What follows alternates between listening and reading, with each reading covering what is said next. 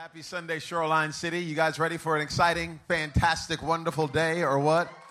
I hope you are. My name is Earl. Those of you who are first-time guests here, we are thrilled to have you. And again, we pray that you're feeling right at home. This environment might be a little bit new for you. People like singing and lifting up their hands and all the excitement here. But, you know, praise is actually natural for us. We do this whether it's politicians or with companies, definitely with sports teams. We're praying today that the Cowboys do something that the Lord is working right now in the NFC East. He's taking out quarterback after quarterback so that I don't think the Lord's doing that. But I'm so excited to see what's happening with the Cowboys. Hopefully beat the Eagles today. But we're going to clap and we're going to applaud for all of that. That's wonderful. But all of that stuff is temporary. It's temporary. What we're praying, what we worship, and who we worship too is eternal. That's Jesus Christ, the one that changed us and transformed us from the inside out. So again, thrilled all of you are here today. We're going to take out some time now. Open up the Bible. We don't believe it's just a good book. We actually believe it's the Word of God, inspired by God, written for you and for me, to help us know who He is, who we are in relationship to Him. So if you have your Bibles, open up with me to Luke chapter 10. Luke chapter 10. If you didn't bring your Bible with you, we're actually going to put all the scriptures on the screen so you can follow along with us. Luke chapter 10. The title of today's message is A Road Less Traveled. A Road Less Traveled for all 9 of you who are taking notes today. A Road Less Traveled. I almost titled this message, You Ride, I Walk, but I went with A Road Less Traveled. Luke chapter 10, we're going to begin reading in verse number 25. It says, on one occasion, an expert in the law stood up to test Jesus. Teacher, he asked, what must I do to inherit eternal life? Verse 26, what is written in the law? He replied, how do you read it? Just quick context here. This teacher in the law, this scholar, this would have been an individual that would have known the first 5 books of what we call the Old Testament like the back of his hand. This is the law. It's Genesis, Exodus, Leviticus, Numbers, and Deuteronomy. These first 5 books of the Bible were considered the law. So this teacher in the law, this expert in the law, comes up and he's trying to test Jesus. And he's like, hey, what do I need to do to have eternal life? Give me the insight. And Jesus says here, hey, tell me what's in the law. And then don't just tell me what's in the law, but how do you read it? Because it's one thing to read something, but it's a whole other thing to interpret what you read. For instance, if you're in a relationship right now and your boyfriend says to you, I love you, but you hear, I'm going to leave you in 5 weeks. You're interpreting what he said through the lens with which you have lived life. It's not just what we read, it's how we interpret what we read. So Jesus here asks him, hey, what's in the law? How do you interpret it?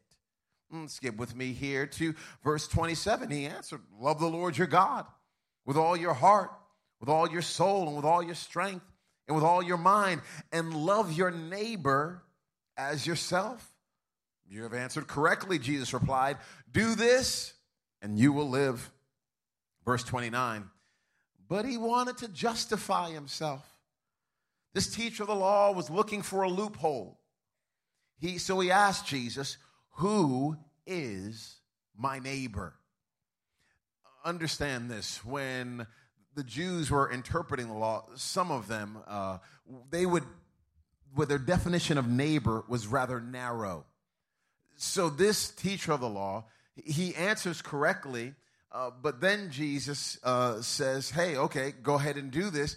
And this teacher goes, okay, well, neighbor can mean a lot of different things to a lot of different people. This is how I interpret neighbor. What do you think the Bible means? What do you think the law means when it talks about neighbor? So Jesus tells a story. And he tells a story that some of us might be a little bit familiar with. Others of us, this might be brand new for us. But I'm praying today there are some insights from this story that shape your heart and mind, because I'm going to be honest with you. I was a little bit frustrated reading it this week because I was aggravated with myself, seeing how much further I need to grow, how much I still need to learn. This guy here is trying to justify himself. He's trying to find a loophole. He's trying to find a way around. And you and I, we justify ourselves all the time. There's so many times that we know what God is calling us to do, but we don't do it because we're justifying our behavior. We know when someone cuts us off, we ought not cuss them out and tell them about their mama, but we justify it. We do it because they cut us off. So if you cut me off, I should be able to cut you off, and I should be able to point the way to heaven to you when I get around in front of you. I'm using 2 fingers here, not 1. We feel justified. My kids do this all the time. Hey, he hit me, so I can hit him back. Hey, he took this from me, so I can take this from them. We are always looking for ways to justify ourselves. I'm sleeping around because this is how guys have treated me, or this is how girls have treated me. I justify myself. And you and I are in this boat together, and I wish it weren't the case, but all of us in here are trying to find different loopholes at different times so that we can appease our own conscience. So this guy trying to justify himself, and he asked Jesus this question, who's my neighbor? And Jesus tells a story, the master storyteller. There's no one like Jesus when it comes to stories. Now, this story that he's about to share, this is a parable. This is a story. This didn't actually happen. And some people take parables and make them mean a whole bunch of different things, but really parables have like one primary meaning. This particular parable is about loving your neighbor. And Jesus here jumps in on this story. And look with me in verse 30. In reply, Jesus says, a man was going down from Jerusalem to Jericho when he was attacked by robbers. They stripped him of his clothes, beat him, and went away, leaving him half dead. Let me just insert a little bit of commentary here for a second, because we read that and it's like, okay, a guy got beat up. But in Jesus' day, they would have understood what Christ was talking about. He talked about this road between Jericho and Jerusalem. This was a road that was known to be very, very dangerous. It's about 17 to 18 miles in between. Jericho sat up here. Jerusalem sat down here about 3,000 feet below it. And the terrain was treacherous, and there were all these caves, and robbers all the time would hang out on this road. Some people actually called it the Bloody Way. They knew if you go to that side of town at that night and you go to that gas station, chances are someone's going to have a present for you. So some people avoided it, other people didn't. But this particular story, there's this man. He's going from one city to another city. Robbers jump on him, strip him of his clothes, beat him, leave him for half dead. He is there on the side of the road. And you think, oh my goodness, Jesus is about to now bring in some church people. And since he's about to bring in church people, that means this man is about to be taken care of. Because whenever church people come, everything gets better. Or does it? So Jesus is talking about this man. He's beaten. He's stripped of his clothes, stripped of his dignity, stripped of his strength. He's bare, naked on the side of the road, left for half dead. Hey, today I know all of you look so beautiful and wonderful. I see you here. I'm so glad you're here. You took a shower, brushed your teeth. Congratulations. Well done. You put on deodorant. You look absolutely fantastic. Even some of you even wearing makeup.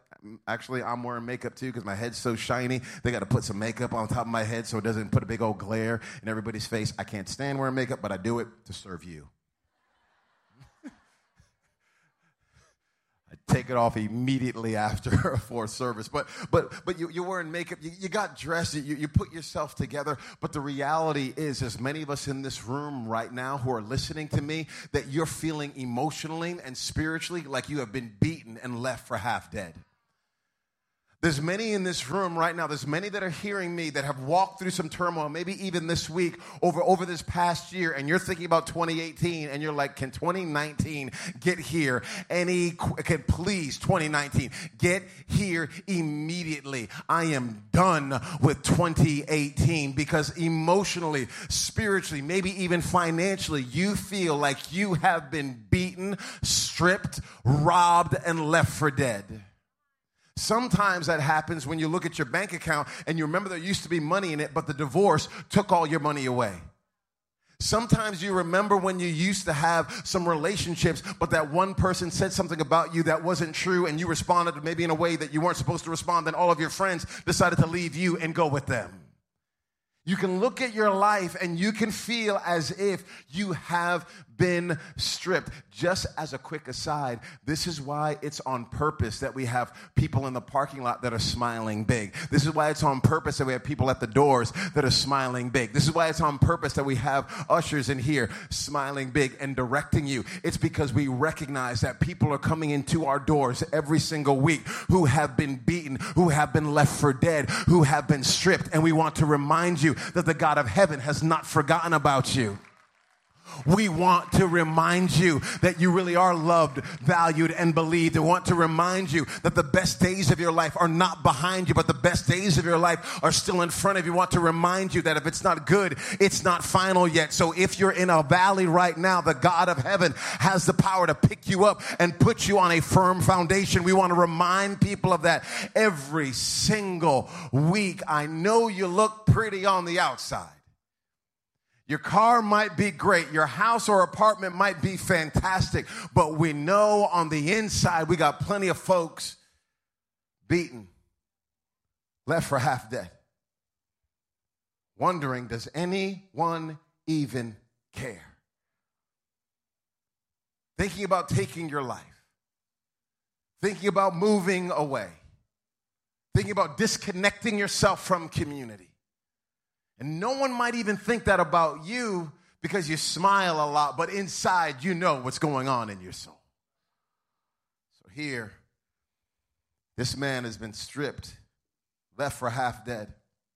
Verse 31, a priest, yes, a priest shows up. Yes, a priest just happened to be going down the same road. So here's the man. He's half dead. He's like, somebody help me. So God, please help me. God, please help me. So now a priest is coming. Yes, not a priest. Oh my goodness. He's surely going to help me. He's surely going to help me. And when he saw the man, he passed by on the other side. So to a Levite, here's another church person. A Levite, when he came to the place and saw him, passed by on the other side. You've got two church people that have seen this man broken down on the side of the road, beaten, left for half dead, and both of them have gone to the other side. I like to think that this just happens in the Bible, but man, there's plenty of time. I think this morning I saw somebody broken down on the side of the road.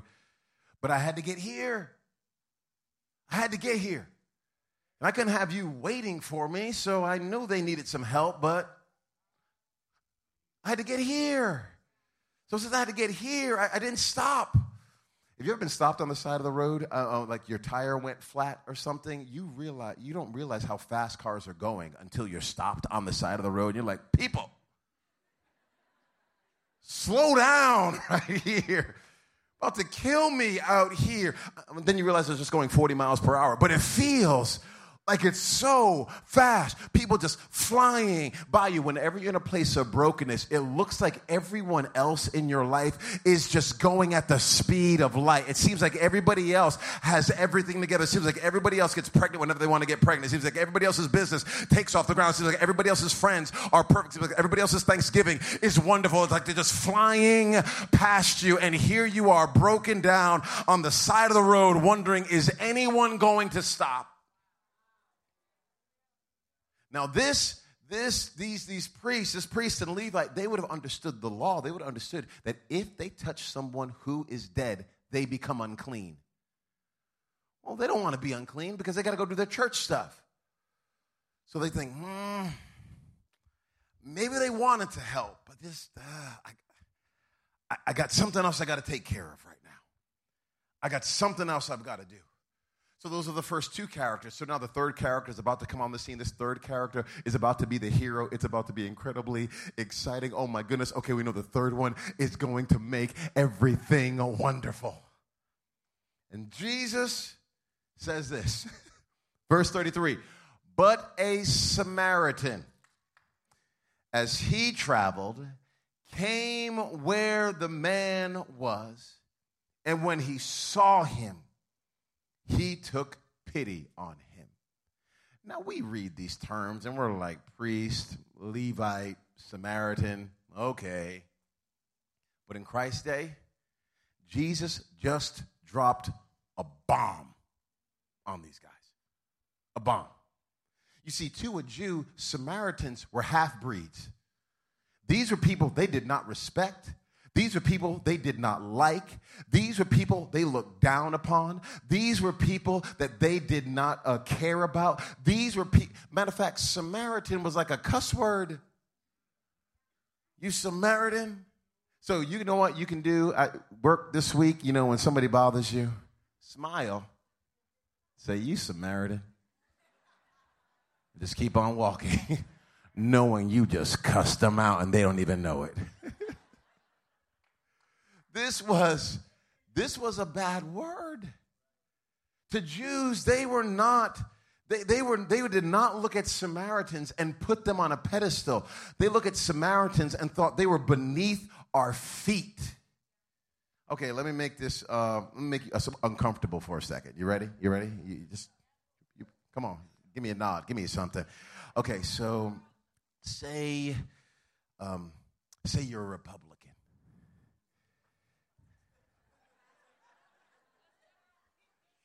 Say you're a Republican, and Sean Hannity comes up, and you think he's going to help. And then George Bush comes up. You think he's going to help. Who I actually think would. But you think he's going to help. But neither one of them do. And then Hillary Clinton walks up. And she helps this person on the side of the road. Well, maybe you're a Democrat. Maybe you're a Democrat. Maybe you're a Democrat. Okay, we're equal opportunity offenders here at this church. You're a Democrat. Nancy Pelosi walks up, and she walks around. And then Cory Booker walks up, and he walks around. And Donald Trump walks up. I want you to feel it, okay? I want you to feel it. Because whatever side of the tracks that you are on, you've got some people that you think they would never, they're terrible, they're the worst, oh, they're the devil, or and Jesus says, let me use that person. Let me use the person that you think is the worst. Let me use the person that you think is the devil. Let me use the person that you think is less than you. Let me use the person that you think you're better than. And I'm going to make that person the star of the story. This is what the Jews would have been hearing in this. This Samaritan, when he shows up on the scene, he came to where the man was. He saw him. He took pity on him. He had compassion. His emotions, his heart was moved toward this man. The Bible does not tell us why. But maybe the Samaritan remembered a day when he was broken down on the side of the road. Maybe the Samaritan remembered a day when he was bruised and beaten and left for half dead. Maybe the Samaritan remembered a day when people were walking past him and he said, God, if you ever give me a chance to help someone that is in the position that I was in, that you got me out of, God, I will not walk past that individual. I will help them like you helped me. Maybe this man remembered when he was in the pit, so he wanted to pull somebody else out of the pit. This is why sometimes it's easy, if you haven't been through anything, to judge people. If you haven't been through any drama in your life, any problems, it's easy to look at somebody and go, oh, why do they clap? Oh, why are they lifting their hands? Oh, why do they serve? It's easy to kind of judge other people. But when you get a chance to talk to someone and you realize that they have been through some hell in their life and they are still standing, no wonder they keep on giving and loving and helping and serving. It's because they remember when they had nothing. And the grace of God picked them up. Life is not like this. Okay, it's not. This is not life. If this has been your life, I want to apologize in advance. That there is some stuff is going to hit the fan at some point in time. Life just has a way of doing it, and it's not because you're bad or because you're evil. It's because life has a way of doing that. Life is more like,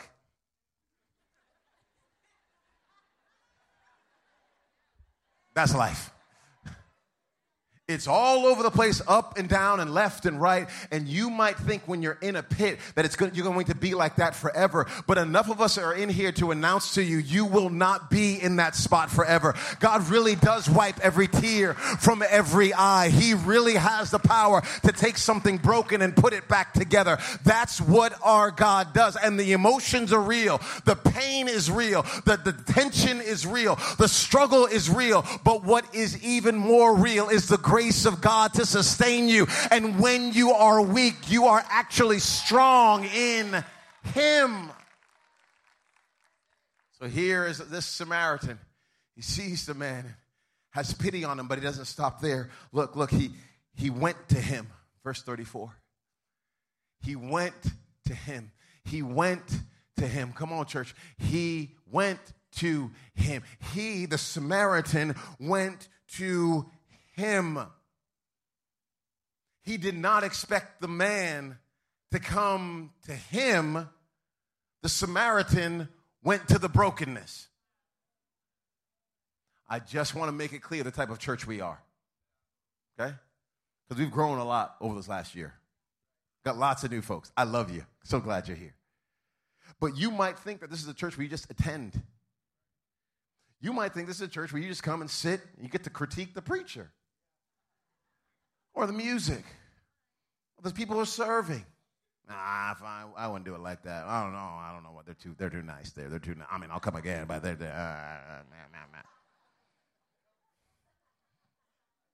So you might think, that's my job when I go to church.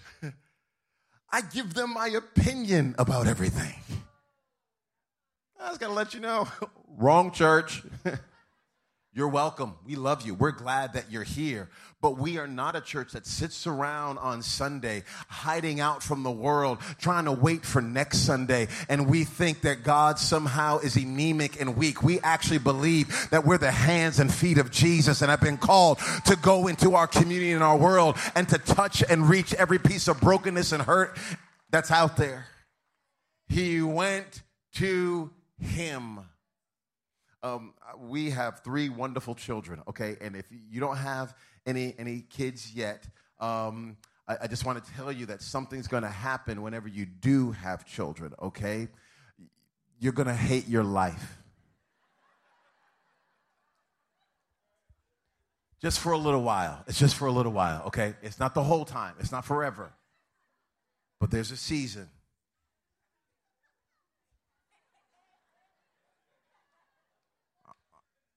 I'm telling you right now, you're going to hate your life. Because your child will be crying and crying and crying, and you won't know why. You will have no idea why. I remember our firstborn, Onika, she knows I'm telling the truth. We were laying in the bed. It's 2:38 in the morning, okay? We have not slept in days, okay? It felt like weeks. We had not slept, and our son is just crying and crying. And I said, honey, I wish a baby grand piano would fall on my head right now. I said those words out of my mouth. Just take me out. We changed his diaper. We fed him. I even tried to breastfeed him, okay? It was inappropriate. You're trying to do everything you possibly... Come on, dads. You're doing everything... That was inappropriate. You're doing everything you can to try to get this child to sleep, and they will not do it. You'll get through it. Don't worry. It doesn't last forever. You'll get through it. So I remember one night, he's like 5 months old. He's crying in the crib, and Onika was so kind to get ready to get up and go get him. I said, no. Stay here next to me. Maybe he'll come to us. Just stay here. Come on, okay? If he really needs us, he'll figure out a way to come to us. It was so silly. This is how too many people in the church think. We got people who are broken and crying, and they can't walk on their own. And here we are comfy in our bed and in our church. Just wait. They'll come to us, and Jesus is saying, no, church. I want you to be willing to get out of your comfortable seat and be willing to get out of your comfortable skin. And I want you to be willing to go to where I have called you to go. Go to the cry. Pick that child up, and you walk with that child as long as you need to walk with that child, and you remind that child that they are loved, that they are cared about. And that is what our society in our world is needing. We don't need more people just laying in the bed. We need a church that is willing to get up from where it is and be the hands and feet of Jesus. That's who we are. So now look at this. He went to him, and he bandaged his wounds, pouring on oil and wine. I like this story because it connects us back with what we talked about last week with this the widow, and we were talking about our whole heaven to earth offering and our opportunity to reach out to other individuals. And I like in that story, she went to her neighbors, and there was a pouring of the oil. Here some of the same things are happening. Here is this Samaritan, and he is pouring oil, and he's pouring wine to help with the pain, and oil to help with the healing. Wine to help with the pain, and oil to help with the healing. Why do we have connect groups? To help with the pain and to help with the healing, to help you become who God is calling you to be. So what happened to you when you were 12 or 17 is not the thing that defines you, but what happened at the cross is the thing that defines you. And being in a community of faith where some people will keep on pouring oil and wine into your life. Pours the oil, pours the wine, but he does not stop there. That would have been enough. This Samaritan, then he put the man on his own donkey. He put the man on his own donkey. That means this Samaritan now has to walk as he allows this man to ride. That's why I almost called this. You ride, I'll walk. Because I like the idea of us being the church that is saying, I'm willing to walk. I'm willing to be inconvenienced. I'm willing to show up early and stay late. I'm willing to sacrifice some money. I'm willing to sacrifice some sleep so that you can ride. I'll walk. So he's got the man on his donkey. I don't know if the guy who was beaten and robbed and left for half dead, I don't know if that man's able to talk. I don't know if he's in so much pain. I don't know all that he is saying and expressing. But this Samaritan walks with him all the way to the inn. They get to the inn, and when I read the story, I used to think he like dropped him off there, and then he gave the guy some money to cover some needs, but he didn't. What he did, look at this. It says, verse 35, the next day, he took 2 denarii. The next day. That means the Samaritan stayed with the man overnight. I always thought he kind of dropped him off, but he stayed with the man overnight. I'll sit with you. I'll hold your hair. I'll bandage your wounds. I'm going to have your back. I'm going to stay with you overnight. It reminded me of this story. I just heard this the other day. It blew me away. It made me so happy. Mark Grice. Some of you in our church know Mark Grice. Great young man. Sorry, ladies, he's taken. But great guy. And Mark got a couple guys from church and 3-5 guys or so. They went to go play flag football, but we didn't have enough guys from the church that showed up, so there was a bunch of other guys at the field, and they were waiting for some friends to come and play flag football, but their friends didn't show up, so you got these Shoreline City guys, Mark, and with these other guys that are strangers, and they all decide they're going to play together. Well, they're playing football together, and then this new group of guys, these strangers, say, hey, I got a flag football league. You want to join it? And Mark and the guys are like, sure. We'll join. So they join their league on Tuesday. At Tuesday, they're at the game, and this guy named Damon gets hit in the chest. It takes a shoulder to the chest. He's sitting on the sidelines, and he's in excruciating pain. Mark comes over to him and is sitting there and is like, hey, man, you might need to go to the hospital. And Damon's like, okay, I'm going to go. Well, Mark goes with him. And Mark's sitting there with a stranger at the hospital, and then Justin shows up from Shoreline, and then Dom shows up from Shoreline, and they're sitting there in the hospital with this stranger. He's getting all these tests done, and the guy's on the phone. He's like, Mom, Dad, I just moved here from New York. There's these strangers. They're sitting here in the hospital with me. They're praying for me, and they have my back. I got to go to this church. Damon just came to church last week. Then he went to a Connect group this week as well. Why? Because we're not the type of church that says, hey, I'm just praying for you. We're the type of church that says, I'm praying for you, but I'm also going to be there for you. So here, this guy spends the night, takes care of this guy, then goes downstairs and puts some money on the counter for the innkeeper. Hey, put it all on my tab. One historian says, if the numbers would be right, that he put enough money down for 2 months' rent. 2 months. It could have been less. Could have been a month. But it was not the minimum. This guy was going above and beyond. I want to make this really clear for just a second. One of the things that's beautiful about this story is that this Good Samaritan was actually able to help. His heart was moved, but he actually also had the money to be able to do it. I just want to encourage you, take every step you can to get out of debt. Take every step you can to manage your money properly. Take every step you can to stop hoarding and holding on to your resources. Put God first in your tithing, because you know where you've gotten holding on to 100%. Go ahead and give him that first 10% and see what he can do with the 90, so that when your heart is moved, when God says, hey, son, daughter, I want you to do something, you actually have the money to be able to do what's in your heart to do. I love this about the story. It's something that can be skipped over. But because the guy had the coins, he could put them down.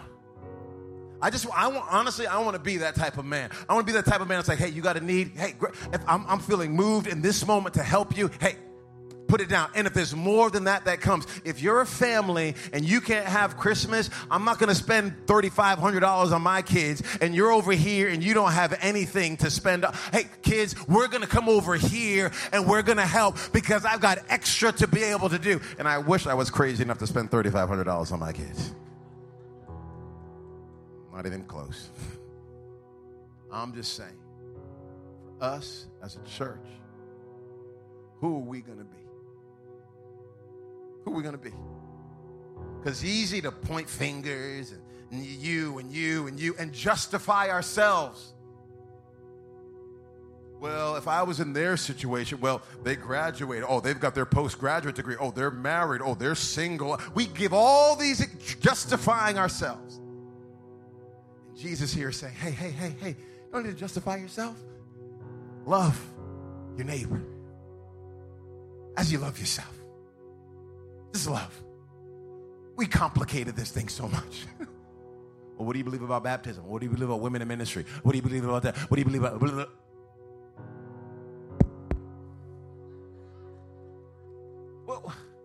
What? Love your neighbor as you love yourself. It's not that hard. It's not that hard.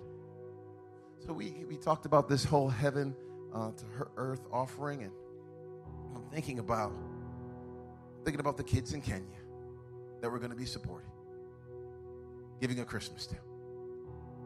I'm thinking about the kids that are about to age out of the foster care system, who don't have mom and dads to go home to during the holiday season that we're providing a Christmas for. I'm thinking about the teachers that are on the front lines, and we're just going to extend some worth and value and love their direction by giving them a teacher's lounge. I'm thinking about the people up north that are praying for a church that some of us might even take for granted.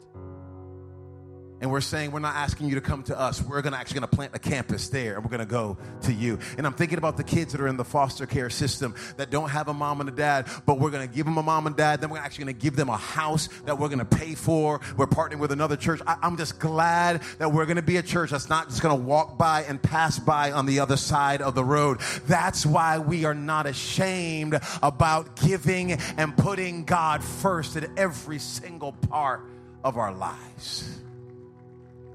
This is the way of Christ.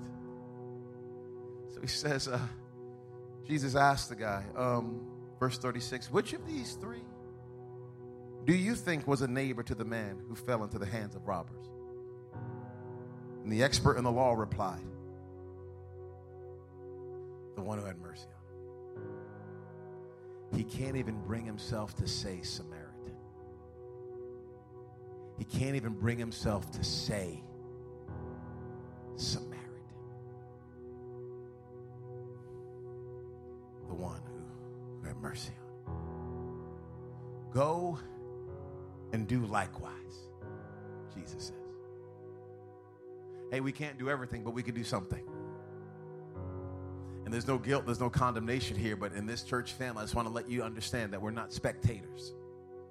We're surrendered sons and daughters, allowing the grace of God to change us from the inside out. If you wouldn't mind, in the balcony on the floor, do me a favor, bow your heads for just a moment. Every person in here, bow your heads for just a moment. If you're here today, you've never given your heart and your life to Christ. You've never made him number one. You've never made him first in your life. If you're honest with yourself right now, you would say Jesus Christ is not number one in your life. You would say he is not first. But you're here today under the sound of my voice, and you're saying you don't want to go your own way anymore. You want to go his way. I'm not asking, do you have a Bible? I'm not asking, were you baptized as a child? Nor am I asking, do you necessarily believe in God? I'm asking, is your life surrendered to Jesus? Maybe there was a time you were following him, but you've gotten off the path. You've gone your own direction. And you're here today, you're saying you don't want to go your own way anymore. You want to go his way. So if that's you here, you've never given your heart and your life to Christ, or one point in time you did and you slipped away, on the count of three, I'm going to ask you to do something simple, but something incredibly bold. I'm literally going to ask you to shoot your hand in the air and say, yes, that is me. I want to give my heart. I want to give my life to Christ. Ready? 1, 2, 3. Just shoot your hand in the air. You're saying, yes, that is me. I want to give my heart. I want to give my life to Christ. We have friends all over this room that are lifting their hands right now saying, I don't want to go my own way anymore. I want to go his way.